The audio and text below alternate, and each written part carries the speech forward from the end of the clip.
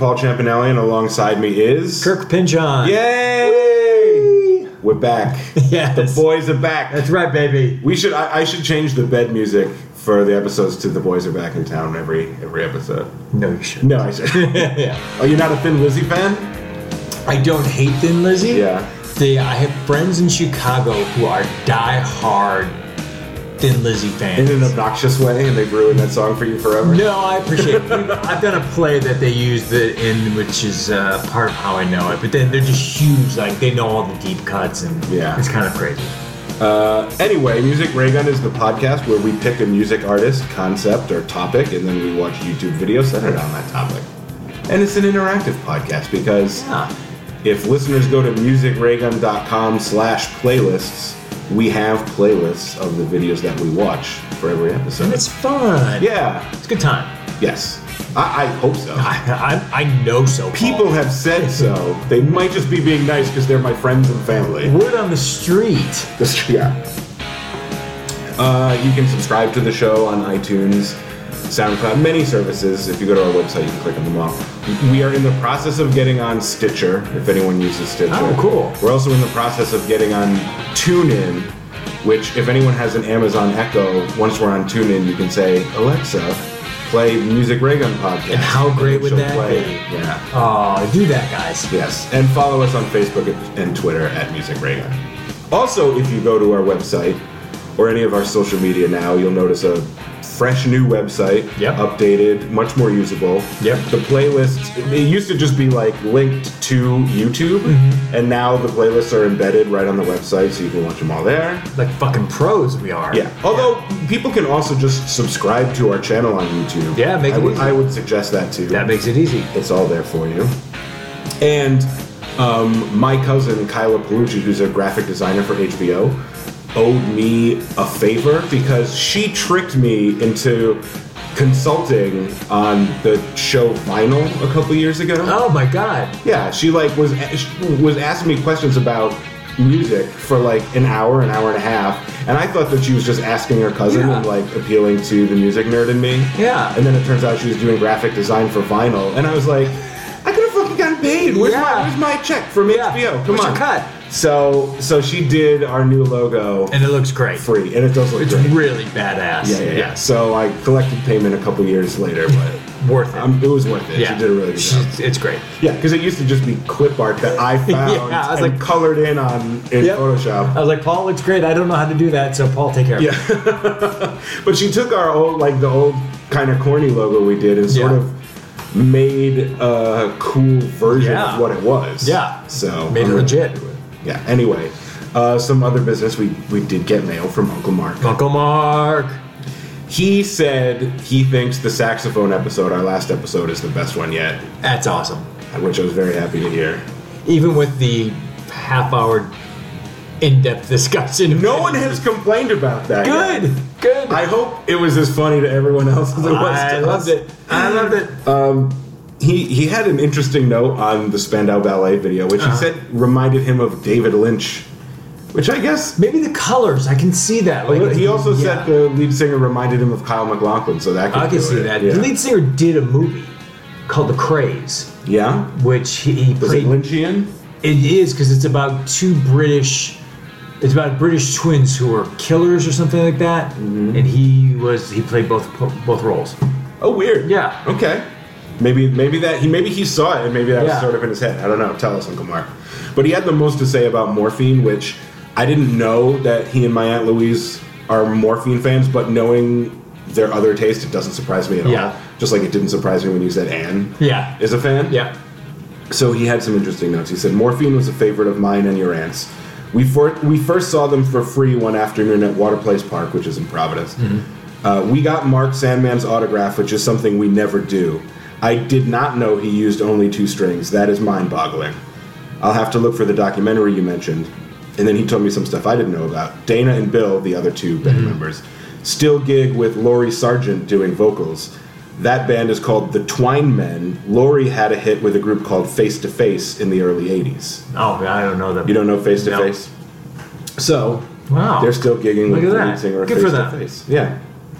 So, That was some notes from Mark. Yeah, Mark. I also want to address a couple of corrections. Oh, this is gonna stress me out. It's things that I said. Oh, good. Although you didn't correct me. One of them's small. Okay. And one of them's big. All right. And I think you had the opportunity to correct me in both instances, but you just let me steamroll through it. Okay. Way back in the grab bag episode, when we were watching the video about the punk compilation, and we were talking about Crowded House. Yes. I said I love Neil Flynn. Yes. Which was a slip of the tongue because it's Neil Finn. Which I could say is a slip of the tongue, except I said it twice. You know what? It didn't occur to me till just now that it was Neil Finn. Yeah. Just now. Here's the thing. I do love Neil Flynn, who's the actor who plays the janitor on Scrubs. Yeah! That dude's great. Right. Yes. I love Neil Finn and Neil Flynn. Equally? But in the context of the conversation we were having, it's a total nonsense. It's Neil Finn. Okay. Yes. Okay. Here's the sort of bigger correction I have to make. I completely miscategorized Against Doctor's Orders the whole time we were talking about it. Oh, really? Like several times. Like I really kept doubling down on it because I made an assumption about Kenny G, and then in my head it became fact, and I extrapolated whole bits about Kenny G that I just pulled completely from my ass because I don't actually know anything about Kenny G. Yeah. But somehow, like, I had thoughts about it, and then they became facts in my head, and I said them as they were facts. And so, Against Doctor's Orders came out in 1988, and I said, this is like pre-Songbird. I was talking about how it was like before he went smooth and stuff. Yes. Because for some reason I thought that Songbird was 1990 or the early 90s. Oh, but Songbird was before. It was before. It came out in 1986. That's right. And I think Against Doctor's Orders came out on the album Silhouette. Maybe? After the Songbird album. So in my head, 1988 came first. So I completely invented this whole history of like, before he was a smooth jazz artist, he did this sort of like funky shit. Yeah. Which is not true at all. No. He was already smooth. He just had that one song. Yes, he had moments of that. Right. No one actually called me out on this. I'm glad you called yourself out on it. Yeah, I was just Googling him and found it myself. You know what? I probably heard that and glossed over it because I was just so excited to be talking about Kenny G to someone. That's fair. So it was. In the overall scheme of life, it's not the most important thing in the world. No, what's important is that we got to talk about Kenny G. Yeah, that's the important thing. I mean, by definition, this fucking podcast is trivial. So I feel terribly embarrassed about it. But luckily, the tens of people who actually listen to the podcast who are all like friends and family of ours. Yes. Probably no one among them is any more of a Kenny G fan than I am, so they wouldn't have noticed. Yeah. So we passed. Yeah. But it was a pretty big mistake. Remedied. Whatever. Yeah. Let's get into what we're here to talk about. Let's do it. Kirk, why are we here? What are we here to talk about? We're here to talk about bands from our hometown. That's right. Yep. Cleveland for me. Northeast Ohio. Northeast Ohio. Got one or two who maybe aren't quite from Cleveland. Yeah, but close enough. Yes. Yes. And all of Rhode Island for me. Because Rhode Island's tiny. It's tiny, and not a lot of music comes from Rhode Island, really. Okay. So it was tough to find stuff. Did you go New England? You went strictly Rhode Island. I went strictly Rhode Island. Okay. The thing is, like, Providence is an hour away from Boston and 3 hours away from New York City, so it doesn't really, I guess, make sense if you're a band to stay in Providence when there are bigger scenes so close. I mean, Providence is an extremely cool city. It has a really thriving art scene because of RISD and Brown University and stuff. But bands don't really tend to come from Rhode Island. But I did manage to find enough and interesting ones and good ones to fill the episode. So we're going to do 6 from you, 6 from me. I'm hoping I recognize some of them from Rhode Island. There's at least one that you will recognize and possibly be pretty excited about. Oh, good. Awesome. I think to switch it up this week, instead of just going alternating you and me, I put them in chronological order. Oh, nice. So at certain points, each of us will have a couple in a row to talk about. Perfect. But I'm going to start it off because we're going all the way back to the 60s. Alrighty. For an extremely kick-ass but almost totally unknown garage rock band. Mm-hmm. You know the compilation Nuggets? No. Nuggets was a compilation from the 70s, I think, that Lenny Kaye compiled. Of stop you here. Who's Lenny Kaye? He was like a punk rock guy. He played in Patti Smith's band. Oh, okay. All right. Good. In the 90s, Rhino re-released it as a 4 CD box set with a bunch of added stuff. But basically what it was is it compiled like kind of obscure singles from like local garage rock bands from around the country. Because in the 60s, you could have like a really big regional hit. You know? Oh yeah. That's like a band from Cleveland or something would cut a 45 that like is a big hit in Cleveland but doesn't really kind of make it outside. We have that on the list. Yeah, sure, we'll talk about that. Yeah. So Nuggets, a lot of the songs that ended up on that compilation are kind of like classics now, but especially when that record first came out, they were sort of unknowns. Yeah. We're going to look at a band from Rhode Island called The Others, who were not on Nuggets, but it's exactly that kind of thing. Okay. And they ended up on later sort of similar compilations. But they formed at the University of Rhode Island, which is my alma mater. Nice. In 1965. And they cut like 3 45 singles, so they only ever had like 6 songs total over their 4 or 5 year career. But their first big, regional hit was this song called "Can't Stand This Love Goodbye." Can't stand this. Is there a comma after "Can't Stand This Love"? I mean, they don't include the comma. You or I would, because we're professional editors and calculators. But it totally belongs on Nuggets. It's great, like proto-punk garage rock. And it's not a video, but it is one of those YouTube videos that it's like a photo montage. Oh, yeah. So we'll see various photos of these guys. Yeah. And it's pretty cool. I like the name, The Others. It's a good name. Yeah. It's a good, it's garage a good basic garage name. rock name. It's already so 60s. Yeah.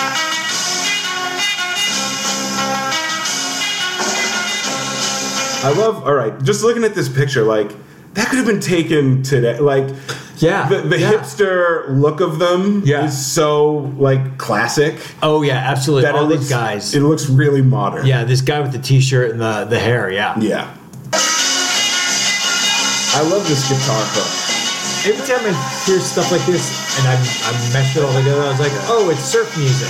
And I know it's not. It's not quite, but it's still. Just that feel. That was a great photo of a publicity photo. Yeah. Publicity photo.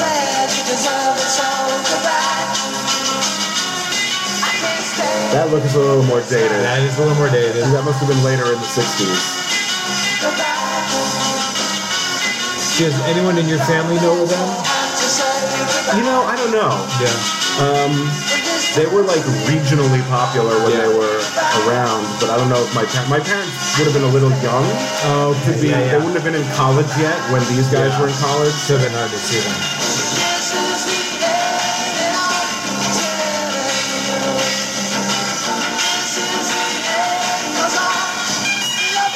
Like, I love that this clearly was recorded from a 45 because it's got that crackle. Yeah, crackle's the best. I love a lead singer with a tambourine. Yeah. It's always cool. Oh, look at that. It's like there's cops in front of them. Like, as they're playing. Like, that must be a big enough venue. I guess. To hire or it's just like rowdy enough rock and roll that it's still terrifying. I mean, yeah, like that photo, that could be now as well. And it's so New England, too, with their fucking pea coats. You know what I mean? Like, the pea coats are awesome. Yeah. But the rest of their songs are a little more... Their ballads a little bit more. They're not as garage punky as this, but this to me. Do you call this proto-punk? I mean, in the sense that all garage rock. Okay. Yeah. This style is sort of a proto-punk. Like, kind of like the Kinks or Paul Revere and the Raiders, that type of thing. That's true. I hear that a lot with the Kinks. Yeah, so that's just kind of a rare, obscure Rhode Island thing. Those know what they're doing now. Yeah, like, well, a couple of years ago they reunited because they were inducted into the Rhode Island Music Hall of Fame. Oh. And they like played a gig. Your city has one too, huh? Yeah, and it's a small enough state that they were big enough to make it into. That's cool. But they apparently at the time were big locally. Yeah.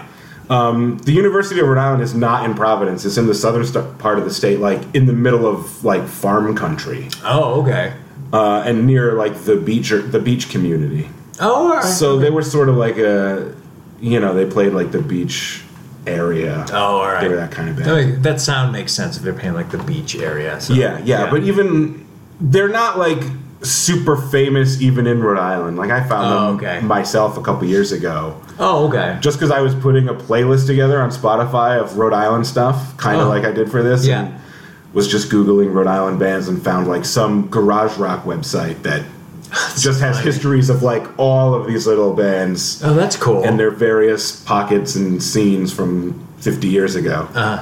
But I genuinely think that record is kick-ass. It's a Paul record. Yeah, not your taste. Not my taste. Yeah. But I like the photos a lot. Yeah, they're cool looking. They're dudes. really cool looking dudes. Yeah. All right, so the next one. I almost forgot another interesting fact about that band. Yes. After they broke up in 1969, two of the guys went on to form a band called Chelsea, which you probably wouldn't have heard of. But the interesting thing about that band was it featured a pre-Kiss Peter Criss. Wow. Yeah. That's pretty fucking cool. Yeah. Wow. Again, they weren't famous either, but Peter Criss was in the band with two of the guys came from out of the it. others. Yeah. That's pretty cool. The guy in Kiss who even the rest of the guys in Kiss don't like. Yes, that guy. That dude. Right. Okay, so tell me about the Dazz Band. I love the Dazz Band. The Dazz Band came out of Cleveland in like the late 70s, early 80s. Mm-hmm. Electro, R&B, funk group. Yeah. Their hit that what we're gonna hear is not their biggest pop over. They only had one crossover hit called "Let It Whip." Okay, I don't know about. You'd hear if you heard it, you'd be like, "Oh, this is Let It Whip." I kind of know this. It was their big hit. I thought I knew them at first when you sent me this video because I was thinking of the song "Dazz" by the band Brick. Yes. Is there a connection there? I thought there was but not really. Brick was before Dazz Band. Yeah, and the song Dazz is defined as disco jazz. They also have their second less popular hit, Duzik, which is disco music. Okay, that's sure. Brick. That's a little dumber, but... Dazz is a better song. Dazz is a great song. I think the Dazz Band kind of borrowed from that. I would suspect that at the very least they took the name, like we're going to do disco jazz. Yeah, which is but what there's it was. not like there's no shared band members or direct connection. Not at all. Okay, not at all. So they broke big in the early '80s, and so they had like 3 or 4 R&B hits. The song "Let It Whip" was really big. That might have been like top 20 pop in like '83 or '84. Okay, so this is happening in Cleveland. You're a kid in Cleveland at the time. You're like a preteen. Yes. Do you remember them from when they were big? Were you aware of them in the moment? I remember Let It Whip because I have distinct recollection of like mowing the lawn, listening to the radio on my headphones. And they're like, hey, here's the Dazz Band. Yeah. And like number 24 with Let It Whip. Like they played American Bandstand and all that. Yeah. And then I bought either their second or third album, which had Joystick on it because it's a joystick, and back then it was arcades were big. Sure. And you're like, oh, there's a song called Joystick. Did you have an Atari, or did you just want an Atari? I had an Atari. Okay. I had an Atari. I had a friend who had Intellivision, and Intellivision was bullshit. That's a different podcast. Yeah. But this song is called Joystick, and it's very R&B electro funk. All right. And I think they're off. This is why I wanted this. And this is them on Soul Train. Yes, which we need to do a Soul Train show. That has completely mastered Absolutely. I have certain clips from Soul Train. So many Soul Train. Their latest album on the Motown label entitled Joystick, and they are, man with the best voice ever. So yeah, they were signed by Motown, so they were nationally known. So you can hear that kind of electro funk sound. Yeah. And they all dressed alike, which is what you did in R&B. Yeah, you can definitely tell it's early 80s and not late 70s. Yes. That sound. Synthy. Yeah. And it's funny because they're an actual band. They're not like a singing group. Yeah, this is a big band. This is a big band, and this was at the tail end of like bands, because then everything eventually just became singing groups. It's like 9 or 10 guys on the stage. Yeah, and they all played, they all sang, recorded their own stuff. It's funny, even now, they look really old to me because I remember them as a little boy. Yeah. But they're probably like 20s, in their mid-20s or late 30s. You think they're that young? They might be in their 30s. Early 30s? Still younger than me. They also look like a mix. Like some of them are maybe in their 20s, some of them are maybe in their 40s. Yeah. But this was a medium hit for them. Yeah. You like it better than Let It Whip? I thought Let It Whip would be too obvious.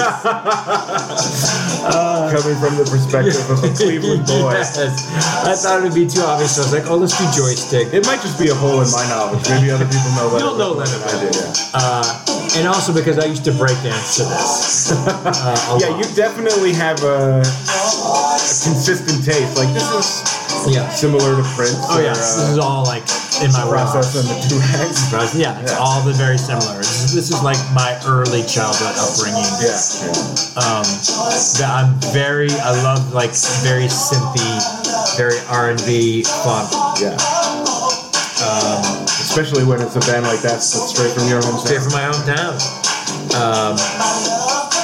They weren't as. It's funny because I didn't know them as like. I knew them first as a group that had a national hit with Let It Whip, and then later on you'd hear, oh, they're from Cleveland. You're like, what? Yeah. Really?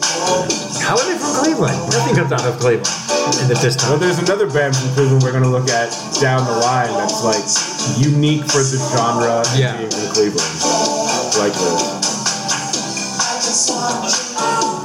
Suits and Ties. Still have that classic R&B setup. Yes. Yeah. And I like it because it's like a bunch of singers, 2 keyboardists, guitarist, bassist, drummer.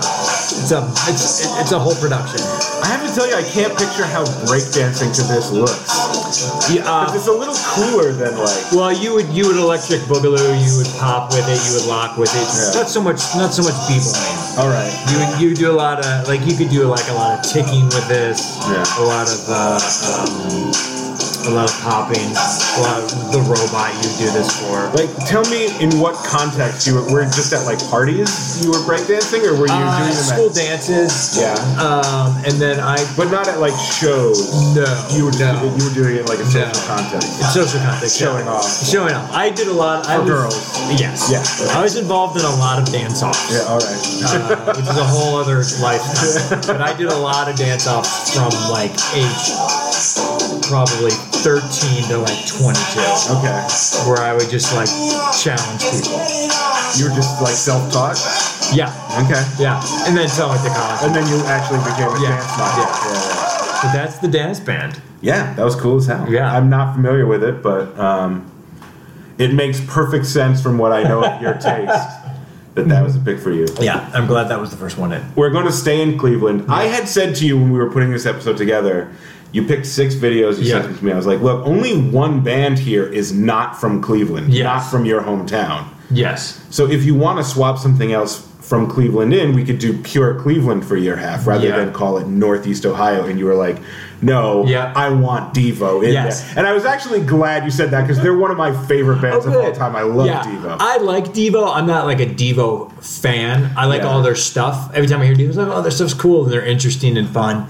But yeah, they're from Akron. So they're like the LeBron James of this section. Because I know you're talking about sports. Basketball. LeBron James is not. I know that he played for the Cavs. He still plays for the Cavs. But he's from Ohio? He's from Akron. Okay, I didn't know that. And Akron is like less than 45 minutes away from Cleveland. Sure. It's a smaller city, but LeBron is from there. But because he's a basketball god, Cleveland has embraced him as his own. It's like he's from Cleveland. He's from Northeast Ohio. He's Ohio. It's a region. Yeah, it's a region. And so that's how I feel with Devo. Because Devo was so big. Yeah. They're also from. They got together at Kent State. Yes, I know about them, which isn't in Akron. No, it's not in Akron, but it's about an hour outside Cleveland. It's pretty close. Yeah, it's still all Northeast Ohio. Yeah, it's still Northeast Ohio. Yeah. I had friends that went to Kent and stuff. So I was always proud that more so than the Daz Band. I like the Daz Band better, but it was always more. Hey, Devo's from our area. Yeah, I mean, they're one of the coolest and most highly regarded bands ever. Yeah. And you also picked, like, one of my top 5, maybe top excellent. 3 favorite Devo songs. I couldn't do Whip It. No, that's too obvious. It's too obvious. Did you pick this one for a particular reason, like because of the video, or you just like this song? That's good. I think on Oh No, it's Devo. I think so. I like. This is my second favorite song by theirs. After Whip It? After Whip It. Okay. Yeah. This is going to sound like the snobby, pretentious music fan. Yeah. My favorite Devo song is the B-side to Whip It. Oh, that's It's called Turn Around. That's such a music snob thing to say. The less music snob reason is the first version of that song I knew was Nirvana covered it. It's on their Incesticide compilation with all like B-sides and rare tracks. Uh-huh. So Nirvana did a version of Turn Around. Oh, okay. Which is why I like it. All right, fair enough. But let's just play that. I think this is like it's like fun and poppy and yeah, this is a really poppy. I mean, they do a lot of stuff that's weirder than this, but yeah. This is the album. This is 1 or 2 albums after Freedom of Choice, which has Whip It on it. Oh, okay. But This is just a great song. yeah, and Mark Mothersbaugh's a genius. Yeah, I mean doesn't he do like soundtracks and stuff like that? He did the theme music for Pee-wee's Playhouse, That's which I grew up right. with. Yeah. He did the theme music for the cartoon Rugrats, which I grew up with. He did the show that my kids watch when they were younger called Yo Gabba Gabba. I love Yo Gabba And Gabba. they have a fucking great. Yeah, so many good bands showed up on and he that was show. always on it. Yeah, that makes sense. And he also does soundtracks, and he did the soundtracks for the first few Wes Anderson movies, Oh, okay. which are great.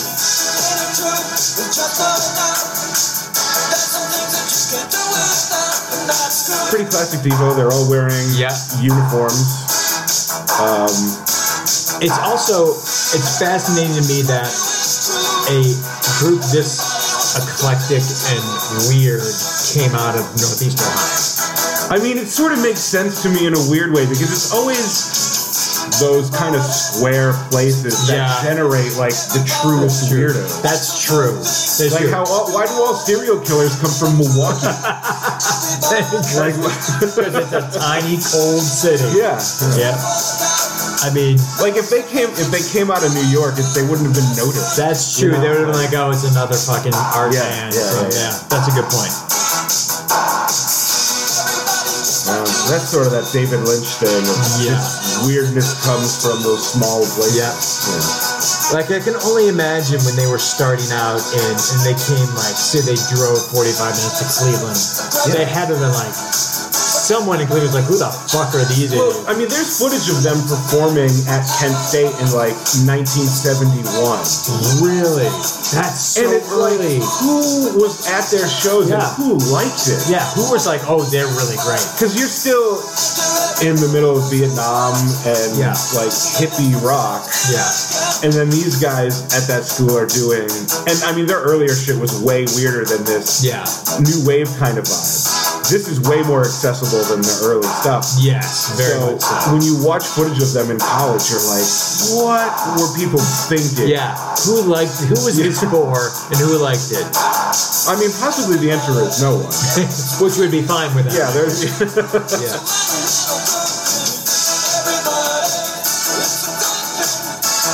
But this is definitely one of their catchiest. Like, that's why I like it so much. It's one of their catchier ones. It was between this, Whip It, which I was like, that's too obvious, and then Satisfaction, which I don't really like that much. Oh, their cover of Satisfaction. Yeah, that's from their first album. Yeah. Which is it is their first album. Yeah. Okay, so I was like, oh no, that's good. That's a good one. I really enjoyed that. Yeah. There's cool footage of them doing That's Good on Letterman too. Oh really? It's just sadly the quality of it on YouTube isn't that high because it's like a VHS recording. Yes. Got like dubbed and then put on YouTube. So yeah. All right, we're gonna go back to Rhode Island. Okay. This is the song I know you're gonna recognize. This I just looked at it. Yeah. And had no idea that this was Rhode Island. Yes. I know the fuck out of this movie. Of course, this bears some explanation. Yes. Even the video on YouTube is credited to the band Eddie and the Cruisers. Yes, which is not a real Which is not a real band. Yes. Okay, Eddie and the Cruisers, as you know, is a movie. Yes. About a band called Eddie and the Cruisers. Starring Michael Paré. Right. Who I fucking love. And it has Joe Pantoliano Tom in it. Berenger. Yeah, it's not that good. But it's got that sort of cult classic status where it's on cable a lot. And yeah, just kind of I watched it a lot. It's one of those that I grew up with.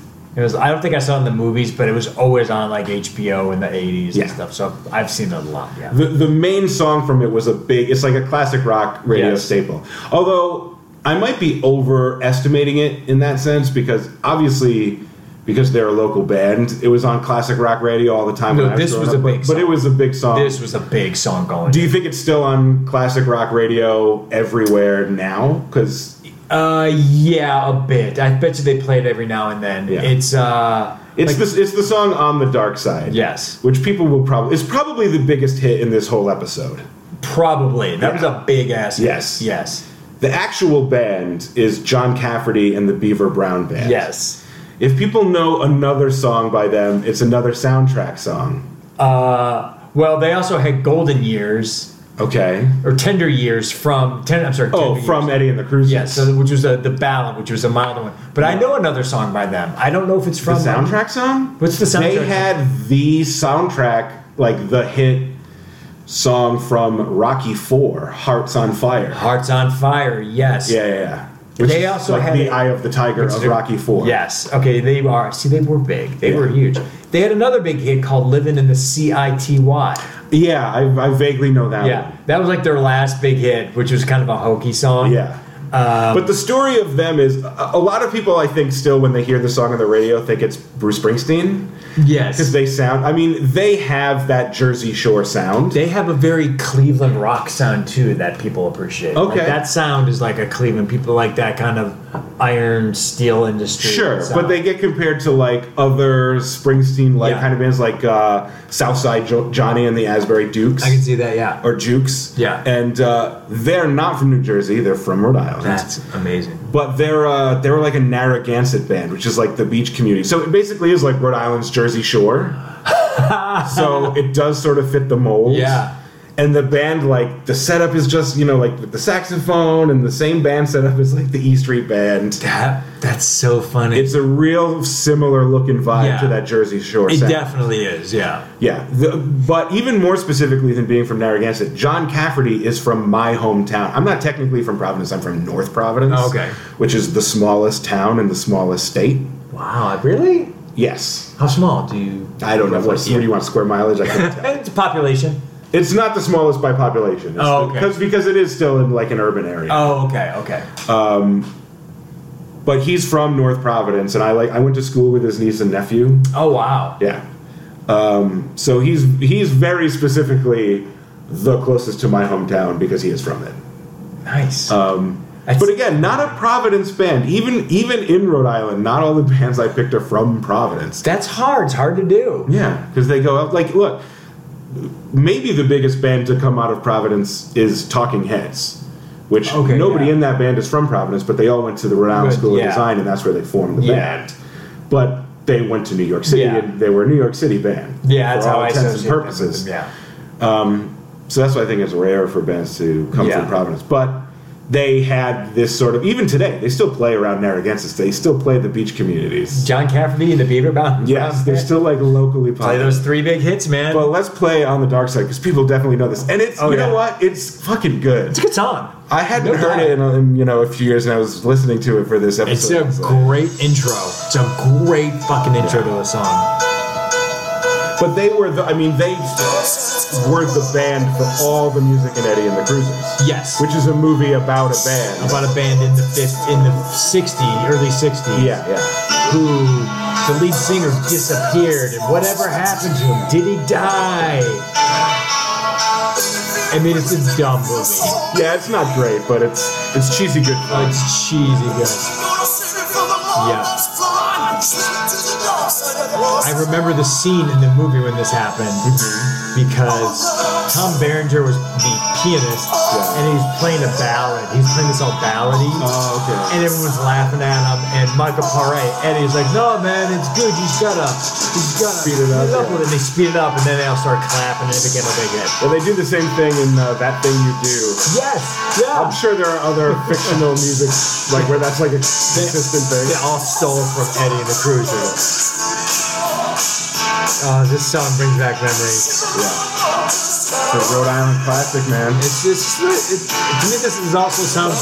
This is why I'm amazed that they're from Rhode Island. Yeah. To me, this is like a heartland song. It's a rock and roll. Rhode Island has its like it was an industrial city and then became run down and working class. It has that element to it.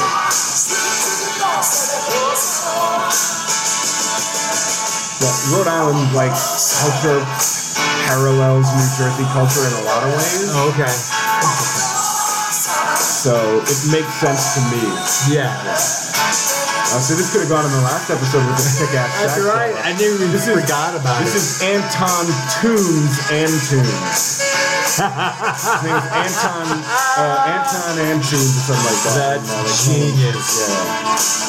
I mean, that bassist is working hard. It's a good band. It is a solid. Solid.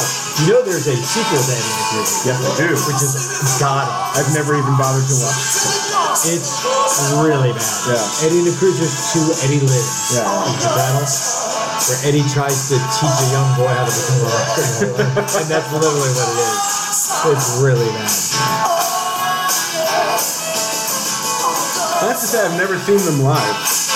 It's funny when you dialed up this video, I thought it was going to be, because there's so many in the 80s, there was like movie clips to the song. Oh, yeah. So I've never seen this. The only other version of it that I could find, because like you said, a lot of the videos would intercut the live performance with clips from the movie. Yes. The only other quote-unquote official video for it I could find was just straight up Eddie and the Cruisers performing it without showing John Cafferty and Beaver Brown. But that's why it's so curious to me that this is credited on YouTube to Eddie and the Cruisers. Yeah. Not John Cafferty and the Beaver Brown Band, even though the video itself shows no Eddie and the Cruisers footage. That's true. It says it right there. That's so odd. But I think people still think of this song as being, if they know it at all. Oh, yeah. And they don't think it's Bruce Springsteen, then they think it's Eddie and the Cruisers. If you said, if you played the song and you're like, this is Eddie and the Cruisers, they'd be like, oh, yeah, it is. Yeah. But if you played it and went, this is John Cafferty and the Beaver Brown Band, they'd be like, no. Well, yeah, probably for SEO purposes, labeling it this way is because people might You're such an editor. You're right. They might not remember the name of the song. They're just like, that Eddie and the... they're definitely... People who are looking for this are probably searching for Eddie and the Cruisers. And rightfully so. Right. Yeah, they unfortunately, for John Cafferty, they have to, yeah. The Beaver Brown Band isn't the best name in the world. John Cafferty's good, and if you just say "and something something band" would be better, but Beaver Brown is not. Is there a reference? Is that a Rhode Island thing? Is there like a... Not as far as I know. It's probably some dumb sexual in-joke that they had about Beaver, you know what I mean? Beaver Brown, get it, guys? And they're like, we'll call it that. Like, for as smart and pretentious as Steely Dan wants to be, they still name their band after a dildo. Yeah, it's true. From a book. It's very true. It's like, you dumbasses. You're not that cool. Yeah. All right, let's go back to Cleveland. Yes. An act you're going to have to tell me all about. This is the Michael Stanley Band. Sure. For those in the know, MSB. Because if you were cool, you call them a little MSB.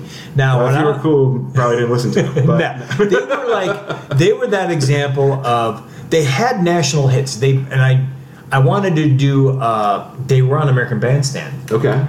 But it's just an interview. It's not the song. So I was like, fuck it. But they had like They had like two national hits.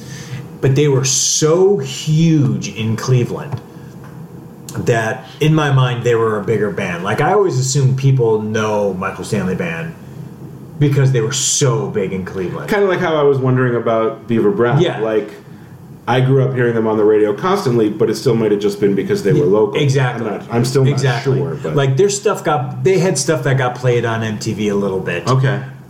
They got stuff, they played American Bandstand. Michael Stanley, the lead singer, is like still in Cleveland to this day, and he's like a local celebrity he might. I'm sure does a radio show. He did. I'm assuming he did for like decades. He did like a TV show like Welcome Cleveland. Like it's like here's what's happening in Cleveland. I'm Michael Stanley. And like not as a musician, but just as a host. Yeah, and I as a think they still personality? play. I think they still play. Like Huell Hauser used to do California's Gold. Yeah, he's the Huell Hauser of Cleveland. Okay. But we'll get a lot of people to come because there's such goodwill towards this guy. Yeah. So this is their song that's dedicated to Cleveland. It's called "My Town." Okay. So not one of his biggest hits, but the biggest hit that they had was about a year or two earlier, called "He Can't Love You Like I Do," which was sung by the drummer, and that's what got them on American Bandstand. And then they had they had a song called "The Heartland," which charted, I think. This played on MTV, I know, because we saw it. But this is the song that still plays at Cleveland sports events. So they'll play it at the Cleveland Browns. They'll play it at the Indians. They'll play it just when midway through a game. They'll be like, "My Town," and we're like, "Yeah, sure, my town." Sure. Yeah. So this is Michael Stanley Band, "My Town." Turn it on. Oh, with a little bit of MTV bumper. Yes. That's also why I wanted it as proof. That it was on MTV. It was on MTV. Want my MTV. I want my MTV. Well, the pickings were slimmer in the early days of MTV. And they're like, "Okay, we'll play this fucking Cleveland band, I guess." I don't mean to shit on them. I don't even know that. You'll hear it and you're like, it's Midwestern rock and roll. Yeah. And it's very... Never enough. Yes, Mr. Bowie. And it's all shot in Cleveland. So this was Cleveland in '83. This like Mellencamp small town. Yes. But Yes, exactly right. And that's Michael Stanley right there with the beard. Still has the beard going up. Okay. Kind of a Kenny Loggins sort of. So you'll see this. He's flashing back to when he was a kid playing in a band. Yeah. And I know a kid in this video. Ooh. Once they show What, 83? 83. This is a big deal. Oh, look at these Cleveland Joe Bag of Donuts. I love it. Love it. So that's supposed to be him as a kid? No. Oh, he's not flashing back yet. This is modern times. Modern '83 of going through Cleveland, smoking a cigarette. He's so cool. So cool, man. Riding a convertible. Now he's jamming. And here's the big chorus. This town is my town. And then I can definitely picture how this is like a sports arena. Like and you'd always go, "This town is my town." Everyone yells, "Cleveland!" And it was just great. Oh yeah, it's definitely got that, like you said, like that sort of. I don't want to say Seeger because you hate Seeger, but it is. No, that it's Mellencamp Seeger yes. kind of that Midwestern working rock. class rock. Yep, blue collar rock. That's a lot of Cleveland. So I think that's why, because Cleveland is, especially in the '80s, was a blue collar town because it was all steel industry. As opposed to now it's all about the Cleveland Clinic. So it's changed a lot. But so yeah, there's a lot of like blue collar roots. Yeah. And this is the anthem for that. This is the anthem for it, yes. So, did I miss it? Did I miss my friend? Cleveland! Yeah. Right there. Okay. That guy?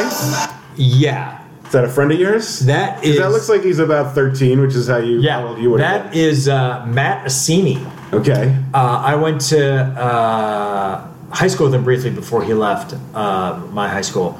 And the reason why he's in this video is because his mom dated Michael Stanley. Oh. Yeah. And his mom was hot.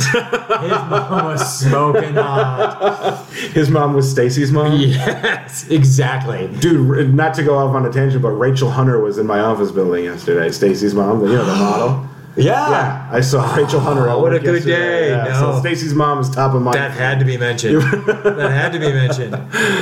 So what's his name? Matt Assini. Assini. Yes. Yeah. Yep. Clean cut looking Cleveland kid. Yep. Pinned in the video. Yeah, with his Potential stepdad trying to score some points. It's so true. Oh wait, that's Mattasini. So okay, we were looking at the guitar player, but it's actually the guitar keyboard player. because that's Mattasini. The guitarist is his brother Todasini. Okay, That's what it was. but Matt was your age, Matt was my age. Matt was my friend. and Todd was older. Yes, Todd was like a couple years older. Okay. So that's Mattasini right there. The Assini brothers. The Cini brothers. Got to be in the video. I got to be in the My Town video. Yep. Do they still live in Cleveland? I haven't talked to them. I haven't seen them since like I was like 16. So I imagine if they're single, they're probably still trying to tell women. Like, I was in the My Town video. My Town Hey, you video. know MSB? Yeah, I was in it. And he's selling it. Ooh, yeah, he's really he's hamming it up. Yeah, he's hamming it up. That's kind of a cool thing that he let these kids be in his video. Yeah. Why I mean, not? they didn't date that long, I think. And now we get the rock and roll guitar solos, and we just go through Cleveland. Hitting the guitar shops of Cleveland. I feel like he's putting the band together. That's what it is. He's putting the old band back together. Oh. I just realized that from the first time. So much 80s hair. Oh, so much 80s hair. Dudes with feathered hair, women with perms. Yep, everyone's smoking cigarettes. God bless Cleveland in the 80s. This is so perfect to come right after John Capital. Yeah, it really is. It fit well. Yeah. I wonder if MSB was in the running to be the Eddie and the Cruisers band. It would be great. They're like, we're this close, man. Yeah. We're this close.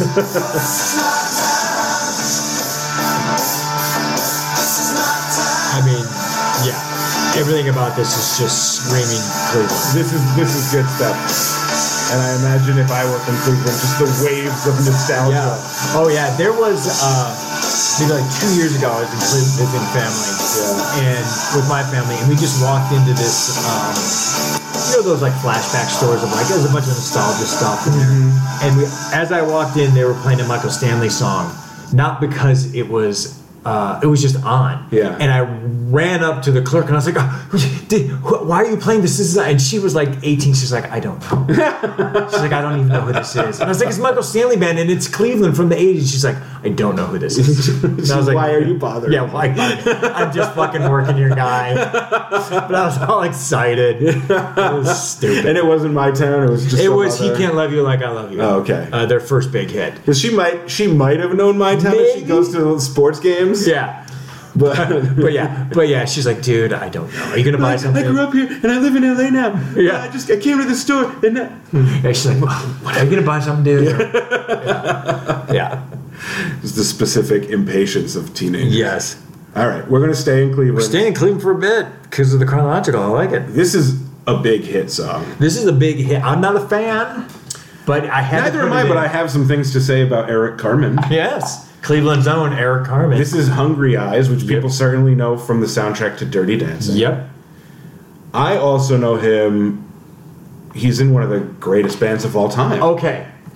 Very interesting that you say that. I kind of thought you might know it, the Raspberries. The Raspberries. I had this discussion with my friend Mike Byer last night on the phone. He's from Chicago. I grew up with him in Cleveland. And I was giving him the breakdown.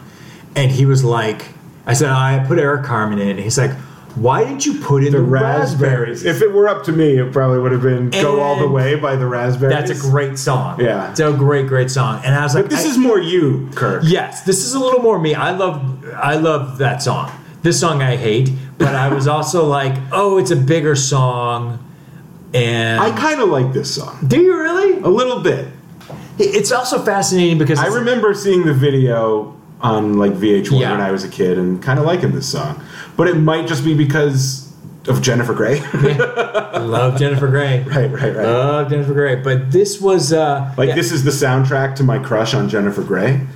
So I think that might be a big reason why I like the song. Fair enough. It's also one of those things where I'm always fascinated. I'm fascinated by, as we've talked about, bands or artists that start off like rock and hardcore, or not hardcore, but edgier, and then go soft. Well, the Raspberries are like one of the godfathers of power pop, Yes. which I am super into. Yeah. Like the other bands that are in a similar vein, like early power pop, are like Badfinger, Yeah. or some Todd Rundgren and like Big Star. Yes, okay, I know them. Yep. Which I love all that stuff a lot. But out of those groups, the Raspberries are easily like the softest of them. Yes. And the least edgy. Yes. Like Go All the Way is a pretty it toes the line of soft rock, I would say. I don't know because it's a little so much more peppier and the guitars are a little harder. Yeah. And for me compared to Hungry Eyes. Compared to Hungry Eyes. And then I couldn't put it in because I actually hate that song All By Myself. Yeah, this is way better than All By Myself. Yes. And then you had like Turn the Radio Which is just like wine rock. Yeah. Wine rock, yeah. So this is a little better. And there's a little backstory, so I put it on. And also know of my obsession with Patrick Swayze. Patrick Swayze is and I don't like Dirty Dancing that much, but you still get to see some classic Patrick Swayze stuff. Dirty Dancing is not great. I did see Dirty Dancing when it came out. I went on a date. I took a date to it. Jill Schneider. Hi, Jill. Took her to Dirty Dancing. And then what about Donna? Donna was a little earlier. Yeah. Donna was early 80s. This is later 80s. This was like 87. I mean, this was a single off the soundtrack. Yeah. It's not like one of the forgotten songs. No, other than Time of My Life. Time of My Life, this is probably the biggest hit off of that. This is a huge hit. Yeah. Yeah. Not as big as Time of My Life, bigger than She's Like the Wind. Yes. I'm sorry, Patrick. Yeah. That's another bad song too. You know what? How dare you? Listen, I love me some Swayze, but that song is poo-poo platter. Eric, you know what? I take it back. This is actually not a bad song. No, it's okay. It's 80s and it's a little cheesy, but and I would totally dance with the girl at the 8th grade dance to this. First Spandau Ballet and then this. Yeah. This was actually I think I was going into senior year when this came out. Oh, this 87, I was going into kindergarten. Oh God, I hate that. I hate that. But yeah, Jennifer Grey. Oh, I love you. She's great. She is the cutest. She's so great. I actually like her more in Ferris Bueller, which is a little bit bitchy. Yeah, she's a little mean. She's got a little attitude. Which is right up my alley. Yeah, that's right for us. But Eric Carmen with that shit. He's got the 80s hair. I mean, he's always had What is he doing now? Anything? I think on Wikipedia, I think he does like the local service. I think he lives off royalties. He's got enough. Or he can. Yeah, he's got enough royalties that. I mean, with Hungry Eyes and All By Myself alone. Yeah, just those two alone. Yeah. And the Raspberry song, Go All the Way. It was. I wonder if that's a moneymaker. When you're a young band in the 70s. It was in a movie recently, and I can't remember what one it was. It was been in a couple of movies. You never know who has the rights and actually collects the money though. He got a little something. He didn't get probably a lot, but he got something. Yeah, he's got the publisher. Yeah, and if it's a performance of him. I thought for a second there was going to be a sax solo in there. I really did. I was like, feels like there should be. Feels like there should be. It's a glaring omission from Mr. Carmen. Now again, here's the weird thing. Oh, and a sexy lady is what. Yeah. I'm sure she's the actual saxophonist. 100% she did this performance. She looks like a magician's assistant. Yes, because she's got the gloves, the fishnet stockings. Now, obviously, Eric Carmen, much bigger career than Michael Stanley Band. Okay, yeah. I still associate Michael Stanley Band as the bigger Cleveland band. That makes sense to me. Because especially that song is specifically like a Cleveland anthem. Yeah. So even though Eric Carmen just happens to be from Cleveland. Exactly. It's interesting that I'm just realizing it's not. It feels like there's a distinction where you're like, oh yeah, Eric Carmen, he's a big star from Cleveland. Where Michael Stanley's mine. He belongs to me. You know. Like Eric Carmen was almost too successful. You lost it to the world. I lost Eric Carmen to the world. Yeah. The world stole Eric Carmen, but they never stole MSP. I misspoke. This is probably a bigger hit than On the Dark Side by John Cafferty. I think so. Brown. Yeah, because of the. I mean, Dirty Dancing was huge. Mm-hmm. You're probably right. Yeah.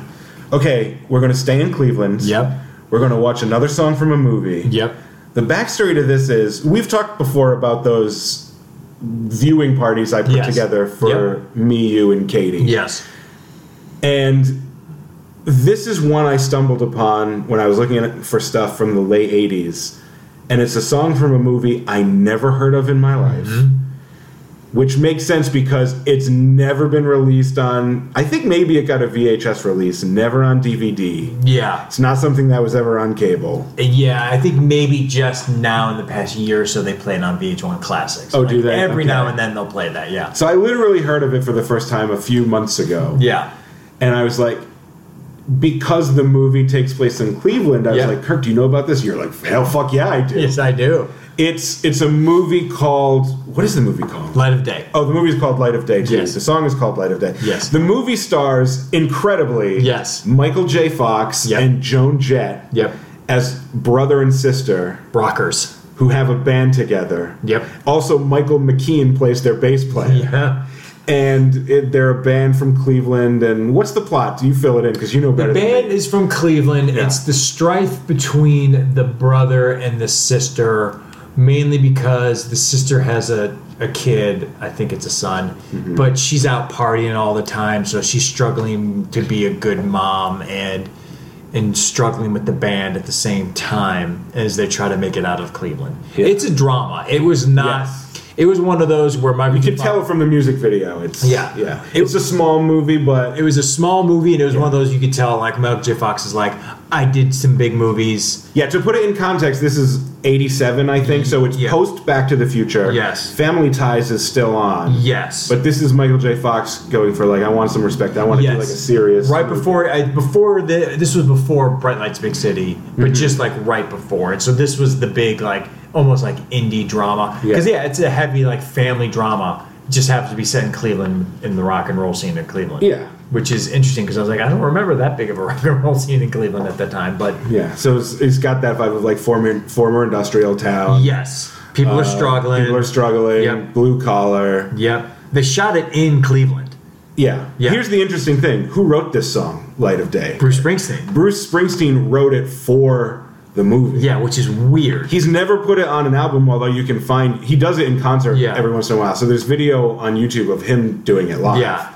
But he wrote it for Joan Jett to do it, and Michael J. Fox. Yes, and this was it was a hit. Yeah. The movie was not by any means. The So song, it's technically not a Cleveland band. No. Because Joan Jett and Michael J. Fox are not Yes. from Cleveland. But if you credit it to the band within the story... yes, it's kind of like an counts. Eddie and the Cruiser scenario. Yes, very Yes. much. And it's evocative enough. Well, Yes. it's the reverse of Eddie and the Cruisers. Yes, that's right. Because It's Eddie and the reverse. Cruisers is an actual That's Rhode right. Island band It's the- playing for... It's the flip side of Eddie That's and the right. Cruisers. That's right. Yes. And it's a great fucking song. It's a great and song. Joan Jett just kicks Yeah, ass. Joan Jett's the best. Yeah. So, of course, it opens with all these Cleveland establishments. Cleveland factories and steel mills. If we do our, like, music Raygun movie club, this has got to be our first. Oh yeah, Because I still haven't seen it, and I want to see it. I'm sure it's not great. it's not great. Yeah. But it is weird. Just like a weird. This is the type of movie I like. It's one of those things where, like, I'm sure Michael J. Fox is like, guess what? I'm doing this movie, and they're like, okay. Like the Iron Rail's a real bar. It's them just trying to work the bar scene, and they're like, this song is the ending of the movie. Sure. Yeah, because they're happy while they're Yeah. performing it. They've dealt with their shit. Yeah, they've come together. This is them. This is like as big as they're gonna get. Yeah. yeah. And from what I understand, Joan Jett still does this in concert too. She Sugar is a great song, and it's also fun. Michael J. Fox looks so fucking cool. Oh, yeah. Very dated look, but Yes. he looks awesome with his feathered hair, his earring, and he Yeah. looks like Joan Jett. Yeah, he does. They look brother and sister. They look great together. And Michael McKean just looks like Michael He McKean. looks like Michael McKean going, yeah, I can play bass. love Michael McKean. I've been Awesome. finally watching Better Call Saul. Oh, he's great. He's so great.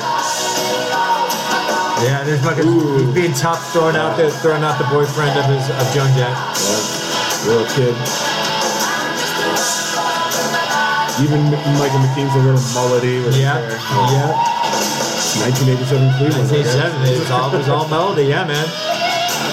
Oh yeah, that's right. And there's a mother dying, so it is a real heavy family drama. Yeah.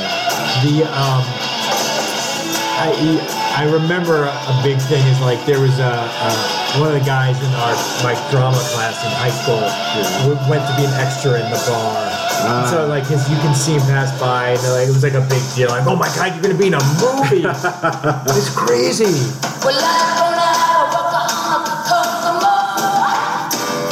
Yeah, this is Michael J. Fox. Like, I gave you Back to the Future, now one for me. It really is a one for you because this. I mean, I'm still surprised that it's even though it's probably not the greatest movie in the world and probably didn't make a ton of money, like, the cast is big enough that you'd think it would get at least a token DVD release. Yeah, I'm surprised it's not on DVD. I looked on Amazon and all I saw was like weird old used VHS. Yeah, it did not do well. Yeah. It was not a hit. The song was a hit, the movie was not. But yeah, they played on VH1 Classics. Yeah. Fair enough. I didn't even know the song. Oh, really? Yeah. It was completely new to me. That was like a big deal.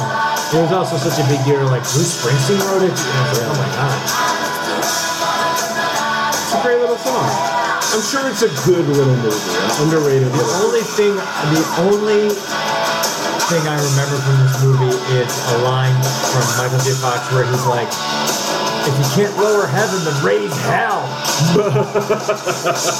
And I don't know why that always stuck with me. Is that like the tagline on the poster? I don't think Light of so. day, if you can't lower heaven. It's not a bad tagline. That sounds like a tagline to a horror movie. That's true. But I guess. I don't even remember the band's name in it. Yeah. It's credited as Joan to Jett and Joan the Jett and the Blackhearts, but I don't remember the band that they went by. The Barflies or something. Yeah, it was some sort of bar name, but yeah, Cleveland in the 80s, man. All right, we're going to skip ahead to the early 90s now. Yep. Rhode Island. I wonder if you remember this them. band. Yes. Another and like seven. Oh. Yeah. They're from Rhode Island. Yeah. Again, not from Providence. They're from Newport. Okay. Throwing Muses is the band. How far is Newport from? Newport's on the southern end of the state. I mean, it's a tiny state. It takes less than an hour to drive from end to end. But, you know, Newport's the resorty beach area. Yeah. It's closer to URI and Narragansett, where the other bands we saw are from. But they grew up in Newport. Well, the band is two stepsisters. Yeah. It's Kristen Hirsch and the more well-known Tanya Donnelly. Why is she more well known? I know Throwing Muses. You don't know Tanya Donnelly? I don't recall. I'll explain. Okay. Within the context of Throwing Muses, Kristen is like the more... She wrote most of the songs. It's more her band. Okay. And then also Tanya left Throwing Muses in like 91. And it continued on with Kristen. So it's more Kristen's band. Okay. Tanya Donnelly is a bigger deal because in Throwing Muses formed in like the mid 80s. Okay. The song we're going to listen to is from 91, and Tanya Donnelly wrote and sang the song we're going to hear. Okay. In 1989, she formed a band called The Breeders with Kim Deal of the Pixies. Okay.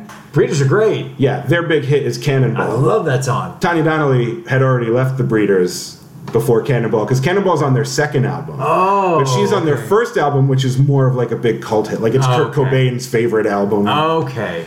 She formed another band that had a hit. Do you remember a song called Feed the Tree by the band Belly? Yeah. Tanya Donnelly's band is Belly. Oh. Belly is technically a Boston band, but also everyone in that band is from Newport. Okay. Oh, so interesting. that kind of counts. Yeah, that's a great song. But yeah, so Tanya Donnelly was involved in three pretty big, early alternative rock bands.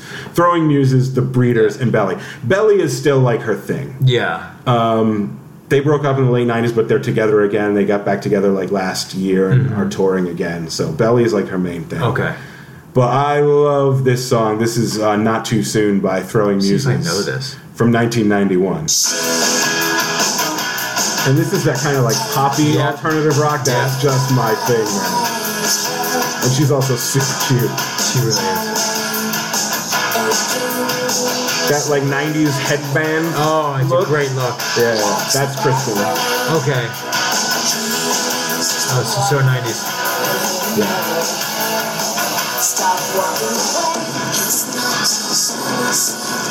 The other interesting thing about this band, if you look at the drum kit, what's it missing?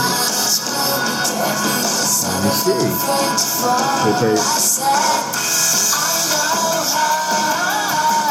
There's a weird hook here in the chorus. Yeah. I don't think I'm familiar with the song. Did they have another bigger hit? Throwing music? Yeah. I think this is the biggest. Okay, maybe, yeah, I just know the name. Yeah. This doesn't sound familiar to you? Vaguely, It but I wasn't might a huge hit, but you know. it's in that kind of grunge was big. I heard it. Yeah, just didn't register that much.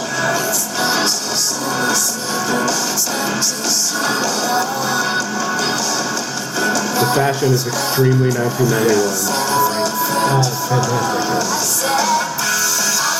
But this is still like just by a matter of months pre-Nirvana, where where alternative rock is still college rock. Yeah, you know? yeah. It's just on that moment where alt it's music just like became a before thing. 92 hit. Yeah.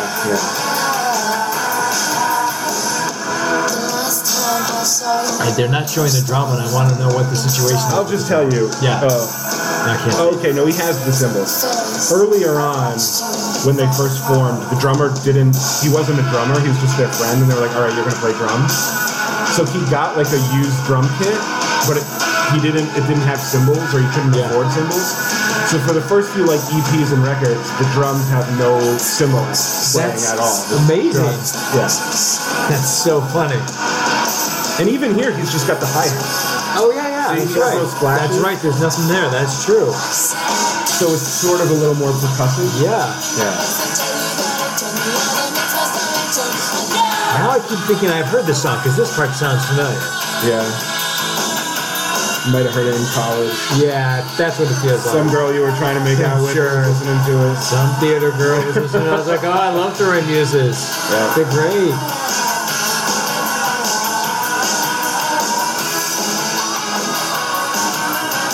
Grunge is one of those things where as I get older, I go, yeah, that's good. I mean, we haven't talked about it, but you sort of adamantly hate. Growing, when it came out, because it wasn't R&B and hip-hop, I was like, I don't really like it. But with the exception of, like, Nirvana, which, of course, everyone loves Nirvana. Yeah. Most of it, I was like, blah. I mean, you were you're I'm dead center. Gen X of I was like, yeah, when it came out, I was like 20, 21. Yeah. And I was like, whatever. Well, no, of course, because you were into pop and dance music, and it's the opposite of everything you love. But there was some stuff that I like Nirvana. I agree with you that I have never liked Pearl Jam. Yes, thank the fucking Lord. We've talked about that. I love Nirvana. I love other grunge bands, but I have never liked Pearl Jam. Yeah, I think they suck. So, yeah. So we agree on that. Yeah, we agree on that one thing from grunge. All right, we're going to go way more alternative with this next, finally, Providence. I want to say that the name sounds very familiar. This band is called Six Finger Satellite. But I might be just making that up, but it sounds familiar. I don't know why. Yeah, they're sort of like post-punk influenced. When I listen to them, the main influence I hear is Gang of Four. You know Gang of Four? I know Gang of Four, yeah. They sound to me like a 90s Gang of Four. And they're also kind of a precursor to some bands from, like a sound that became prominent in the late 90s and 2000s. So to me, they're sort of a bridge between that Gang of Four style post-punk of the early 80s and kind of an electronic rock sound of the late 90s. They're unique. Okay. In fact, the guy who produced a couple of their records, I think maybe one, at least one, and was also their sound engineer, was James Murphy, who formed LCD Sound System. After, years later. Oh, wow. The interesting story that they're sort of infamous for, Six Finger Satellite, is they sent a demo to Sub Pop Records, which was like the Seattle alternative label, and they made like a typical like alternative rock sound demo that was nothing like their actual sound, just to get signed, and they totally tricked Sub Pop into signing them based on this demo. That's genius. Like they just cut a record that they knew Sub Pop would like, and then Sub Pop signed them, and they were like, "Great, here's our real record." Here it is. So that's genious. Yeah. So I love that. Let's listen to some Six Finger Satellite. I'm sure I don't know the song, so I don't know why. No, you definitely don't. Even the video's pretty obscure, although this video was featured on Beavis and Butthead. Yeah, I have no idea. What year was this again? This is 95? Wow, it feels and looks like it should be like early punk. Yeah.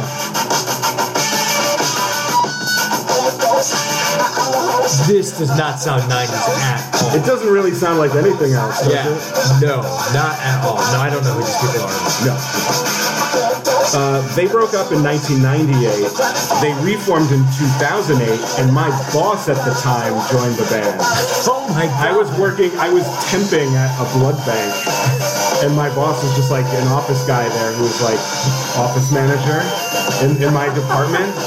And he was in a bunch of Providence bands. He was like a punk guy, and he was involved in the noise rock scene, which I'll talk about later. Okay.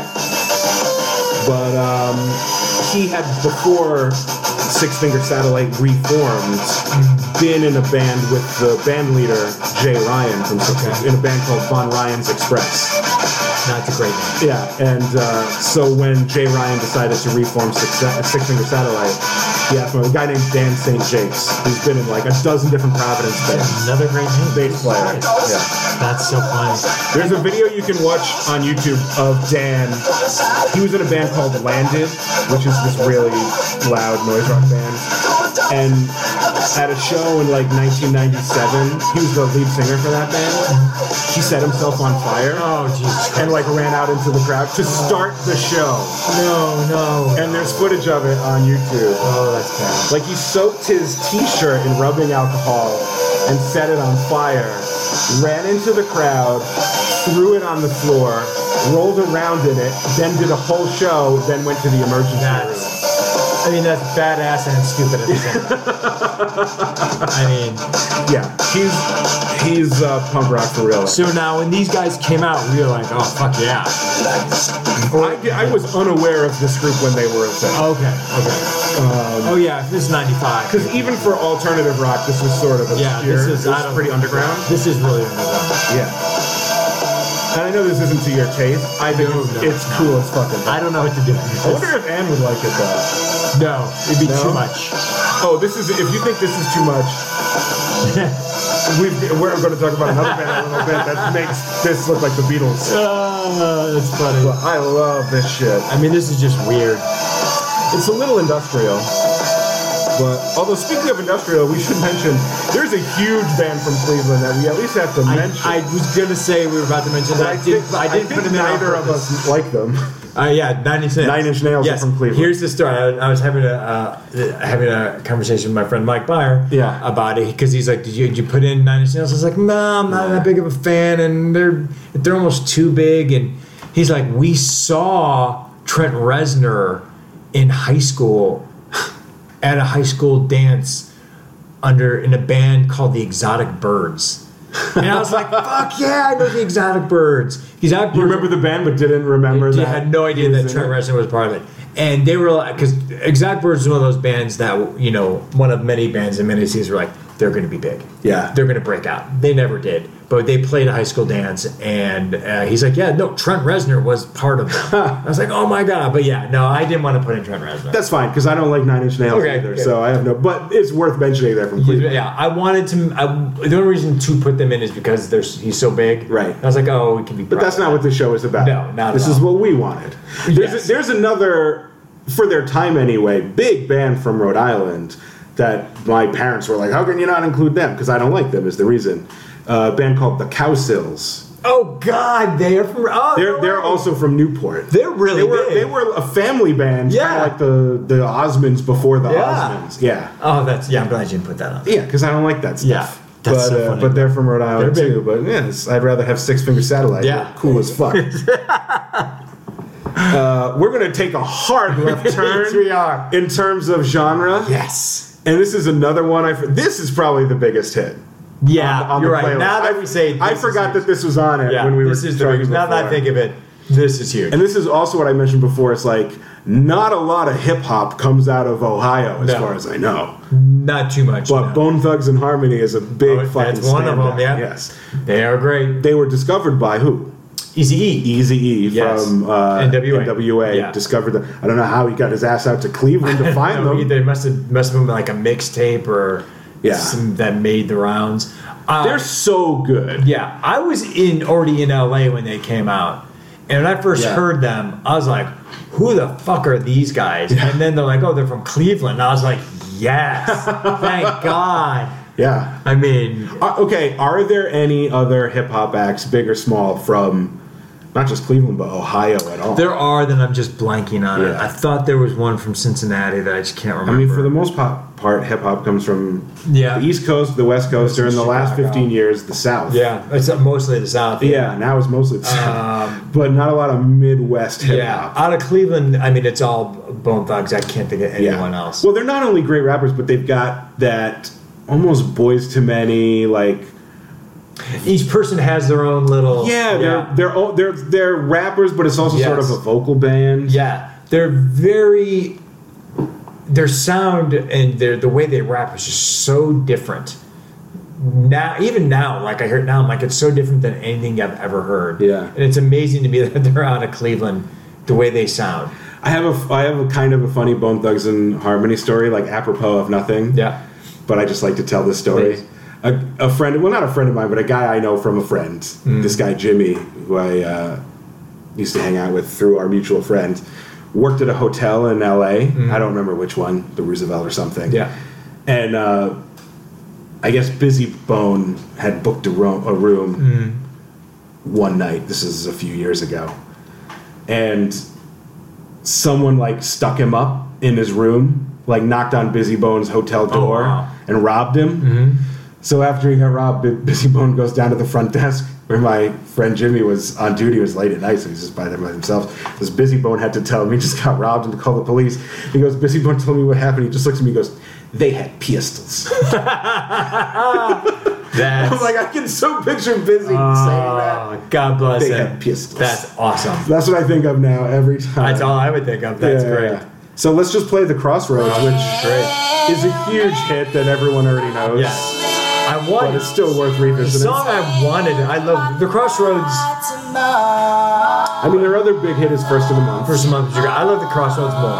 Yes. But what I wanted to put on, but there's no video for, or there was a video for it, but I couldn't find it anymore, is Take Me Home. Their thing with Phil Collins.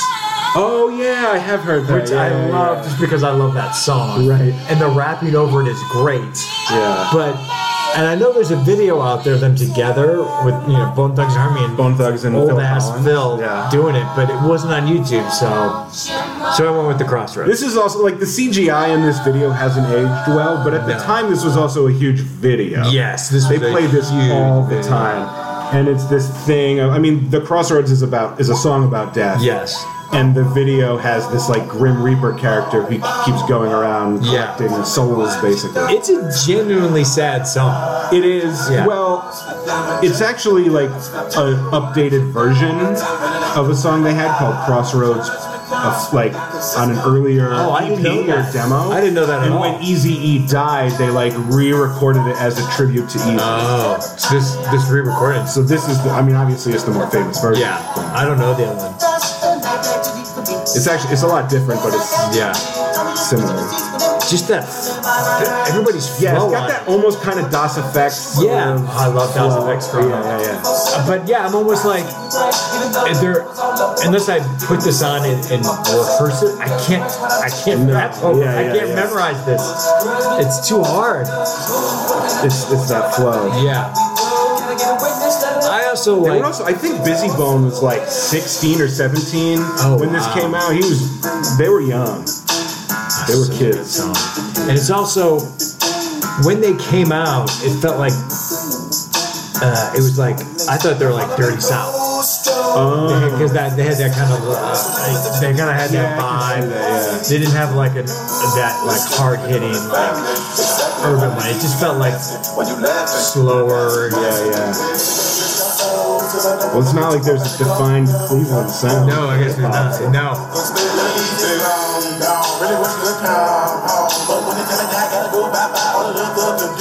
How do you? I can't even follow it. It's so good though. is the part I always remember. I'm just Yeah, that's the one you can always sing that part. And then you stop and you just listen. And it's also the part of the video I always remember. Yeah. He's playing dominoes or whatever with the old guy, and the Grim Reaper comes, and this is the image I have of the video. Oh, where his eyes go black when the Grim Reaper touches his forehead. Yeah.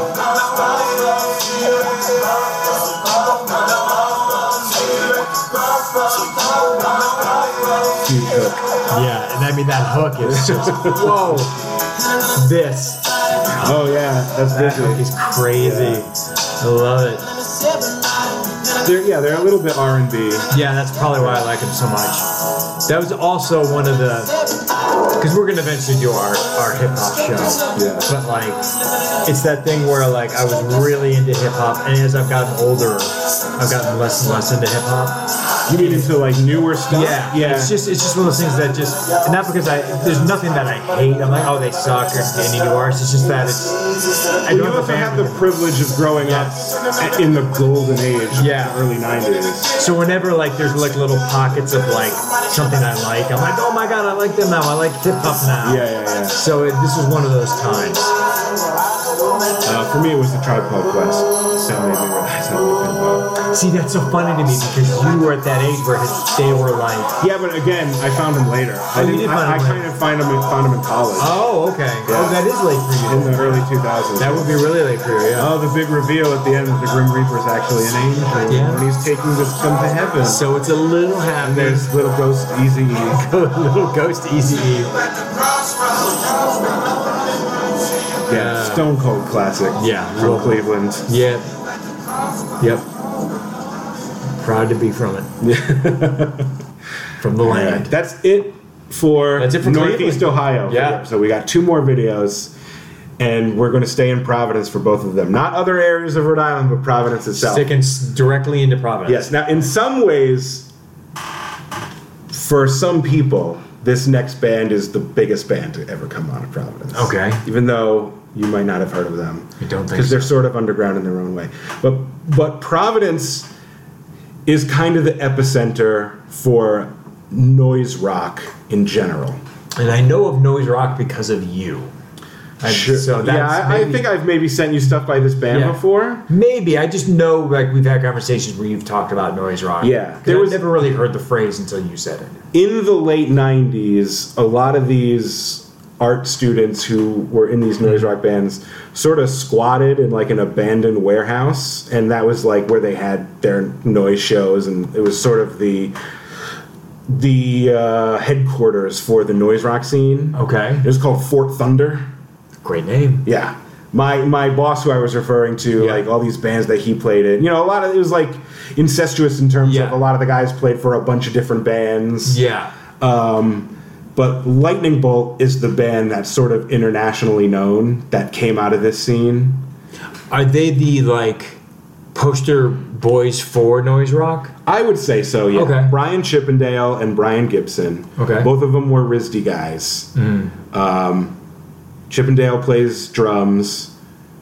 Gibson plays bass, but it's so, like, goes through a special setup that doesn't sound like bass. It sounds like guitar, as you'll hear. You are going to hate this. You're going to hate it. I love that we've already set it up that way. Especially if Six Fingers title, you're like, I don't know what to do with this. That was really melodic compared to what we're going here. Okay. But I hope you'll appreciate, this is going to be a live performance of their Stone Cold hit, Dracula Mountain. I like the name of the song. And you'll see, like, when they play, the crowd, they're not on stage, they're just on the floor, and the crowd just forms around them and moshes. That's already stressing. It's really intense, and it will stress you out. I'll say this. I can't consider myself a true fan of Lightning Bolt or noise rock in general, because not only have I never seen them live, I would never want to. I was going to ask you, have you ever been to a noise rock concert? Well, I'm going to kind of make a big confession. Sure. I don't love live music generally. Oh, okay. I'll go to shows and have a good time, but I don't like crowds. Okay. I don't like the body heat. Okay. You know, I just get sweaty. I don't like standing around with a bunch of other people. And a lightning bolt show, as you'll see, is the fucking epitome of everything about live music that I hate. No, thank you. Just watching this is like the most stressful situation I can imagine putting myself in. Yes. But the music I love, it's so loud and just noisy that I like to listen to it while I write. Oh, really? Or work. Because it almost becomes like ambient. Okay. Right? Because it's in a weird way, even though it's so loud, it's like you can almost ignore it. Okay. But let's just jump into it. I can't imagine doing that. There's really no describing. Yeah. And I will also say this. Brian Chippendale is my favorite drummer. Wow. Strong words. So I hope you'll understand, at least when you see it. So that mask he's wearing has like a microphone built into it. Because for certain songs he quote-unquote sings, but this is just instrumental, so that's the bass. Oh, okay. I see what you mean by the bass. Yeah. It's got kind of a long intro, but it leads to some sort of drum. It's you see how the crowd is just on top of them? yeah. And it's like they're waiting. That's typical of just noise shows in general. That's how it goes. No. Like, it's like they know something's coming. Yeah. They're waiting for it too. Mm-hmm. I think it's already intense, right? Yeah.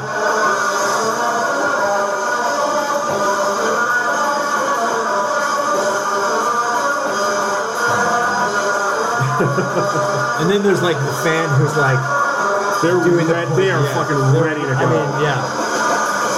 Oh my god.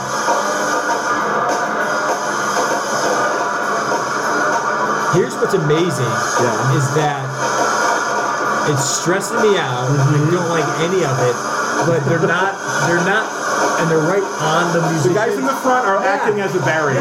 They're putting their arms out. They're not fucking with the band. Yeah.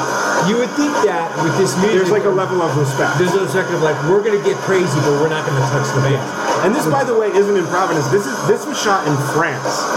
So it's like fans of this music know how it's supposed to go. There's like a protocol. Yeah. Which is fascinating. If you watch Brian playing, he will do flips. He'll flip the stick in the middle and catch it and keep going.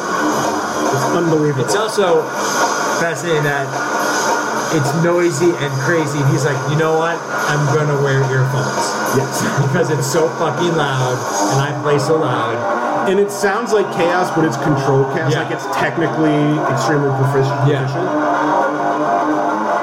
Yeah, they're not just like playing random shit. Right. But not. Like it's composed. I don't know how you can do anything to this. Like, well, you fucking thrashed to it, man. Look at those people. Other than that, but you can almost smell this video. Yeah, it's like it's hot, so sweaty. Yeah. I mean, I couldn't clean to this. There's nothing I can do with this. You couldn't work to this? No, couldn't work. I couldn't work out to this. This is like this caffeinates me. If I'm and now he just went crazier. I can understand how you appreciate his drumming because it's insane. It's insane and it's fast, but yet it still sounds like drumming. Yeah. It doesn't sound like just like a kid banging on it for fuck's sake. And Providence, Rhode Island is like the capital of this genre of music. That's right. Did it get its origins there? Would you say? No, because they're like Japanese bands that sort of influenced it, and there's a lot of stuff that you could call noise that came way before this, but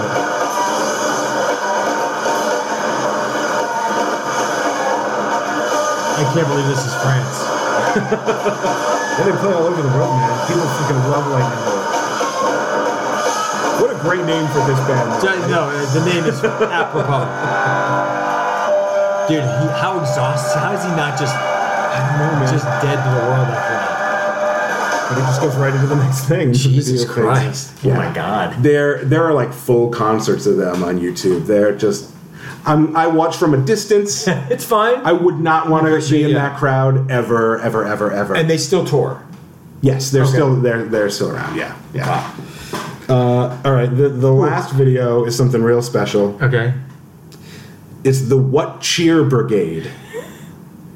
This is an 18 question mark piece street brass band that, like a marching band. Okay, yeah. That plays around Providence. Okay, that's cool. They've got some albums, but like they formed in the mid 2000s when I was living in Providence right after college, and I was at a lot of like block parties and street festivals where they would just show up and play. Oh, that's cool. And I mean, to call them a marching band, you're probably picturing like a high school marching band, but they're like a hipster marching band. Okay.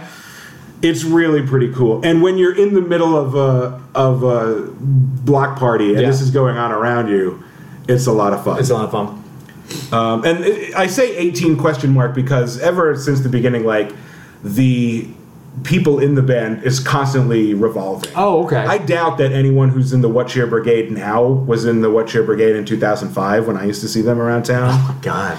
This is from 2008 when they were playing at the Honk Festival in Somerville, Mass., which is a festival for bands like this, like street band. Everybody has their something. I mean, there's a festival for everyone. This type of music isn't necessarily my thing. Yeah. But this video is a lot of fun. But you've seen them live because you've been at block parties and they've been there. Yeah, there's actually a video of them performing in Providence where I'm you can't see me in the video, but I'm in. Oh, that's cool. I was there. Yeah. But it's at night, and so you can't see it as well. So I chose this one. But this is really cool. This is Green Eyes, which I guess is sort of a standard. Oh, okay. Kind of a thing. Guy in a monkey suit is freaking me out too. Yeah, he's Monkey Man. That's Monkey He's Man. okay. We are from Providence, Rhode Island. We are the goddamn What Cheer Brigade.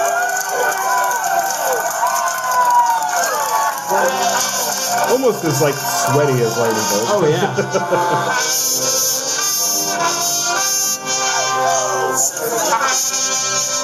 So they're just, Providence hipsters and nerds. Yeah. And they've got this Cool. this red and black. They don't have uniforms, but they have like a color code. Oh, They're okay. all red and black. Don't worry, it's going to pick up. So this is the intro. This video is not in Providence. No, this is the Somerville, Mass. Mass, where they have the Honk Festival. But it's still southern New close. England. Yeah. It's a Boston suburb, if people don't know. And I'm picking up.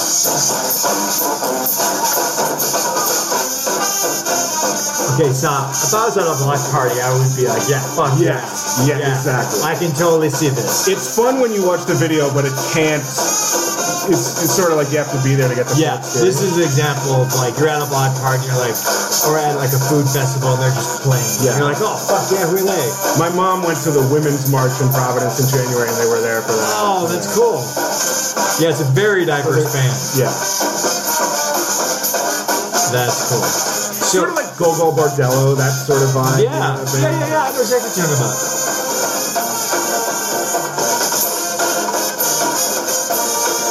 And the crowd loves it. Yeah. Is the monkey guy a part of the band? Yeah. He is. He's a drummer, I think. Okay. Oh, there he is. Yeah, okay, yeah. I got him. Okay. Monkey Man. Okay, I got him. There's this dude who plays baritone sax who's real short. He's like maybe 5'2", and he plays this big ass sax. Oh, there he is. Oh, there. Okay, yeah. That's a great visual element Yeah. to the band too.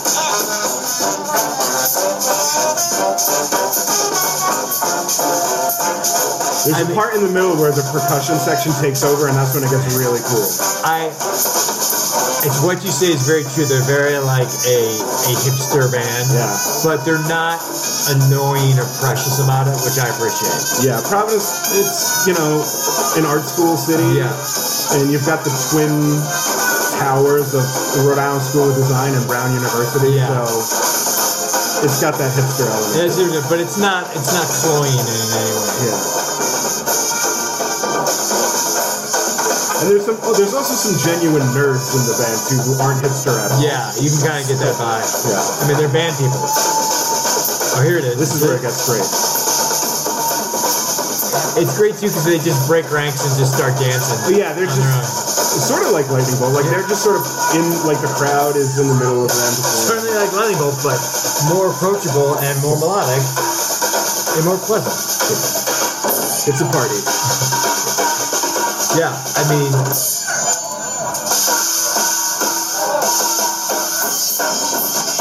you would totally stop and watch this band wherever they yeah. yeah.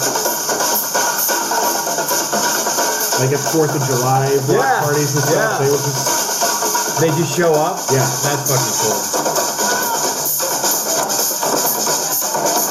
There's also a viral video that people might remember where a few years ago, like, one of the guys in the band was working at a hotel in Providence and quit. But to quit, he showed up for work at like 5 or 6 in the morning with the entire What Cheer Brigade in tow. People might remember this video. So his boss comes and turns the corner and sees the band. It's just like, what is this? You guys, everybody out. And the guy goes, Brian, I'm here to tell you I quit. And he throws down a letter of resignation. The band just goes like, bah, bah, bah, bah, bah, bah, bah. And like the boss is like blowing a gasket and they just start marching out of the hotel. That's beautiful. Yeah. That's a beautiful moment. But this is so cool to me. Yeah. I mean, they're just going on. Yeah. I mean, yeah, I mean, 18 plus people. I mean, there's a lot of people in this band. Yeah. And like I say, it changes up all the time. Yeah. From the beginning, it was like that. Like Saturday Night Live or something. Yeah. It's just But also, I mean, a revolving collection of guys.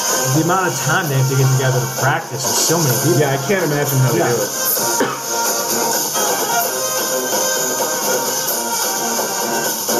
Is there any meaning to the What Cheer banner? Or just one of those things where What Cheer is the slogan of the city of Providence. Oh, When Roger Williams came to the banks of Narragansett, the Indians, I don't know, it's probably apocryphal, but they greeted in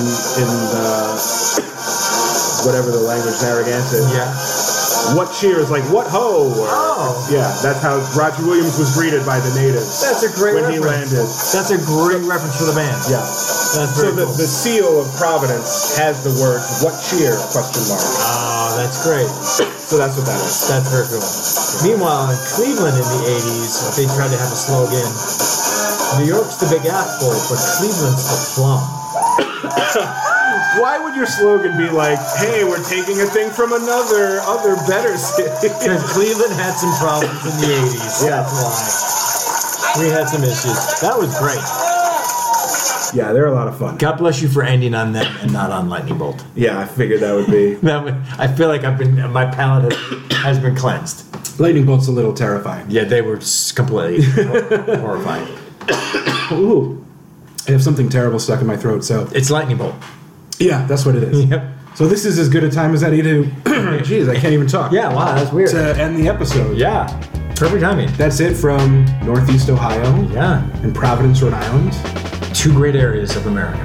Two, small, but with a lot of local flavor. Yep. And I hope that people feel like we shared that with them. Yeah, a little taste of our Got a better sense of where we're from. Yeah, exactly. Yeah. Anything else? Do you have any, other than your social No. media, anything you want to plug? No, you books coming out or albums or nothing no shows dropping. you're performing at? Nothing's going to drop. Nothing dropping hard. You can reach me at on Twitter. I wish I liked Flan, or at Instagram Kirk_Pinchon. And I'm at Paul Champanelli on all social media.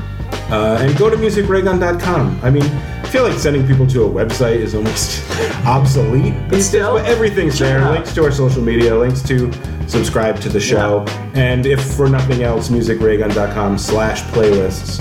You can watch all the videos we just watched compiled for your convenience. But that's it. That's it, guys. Until next time. Thank bye. you. Cleveland!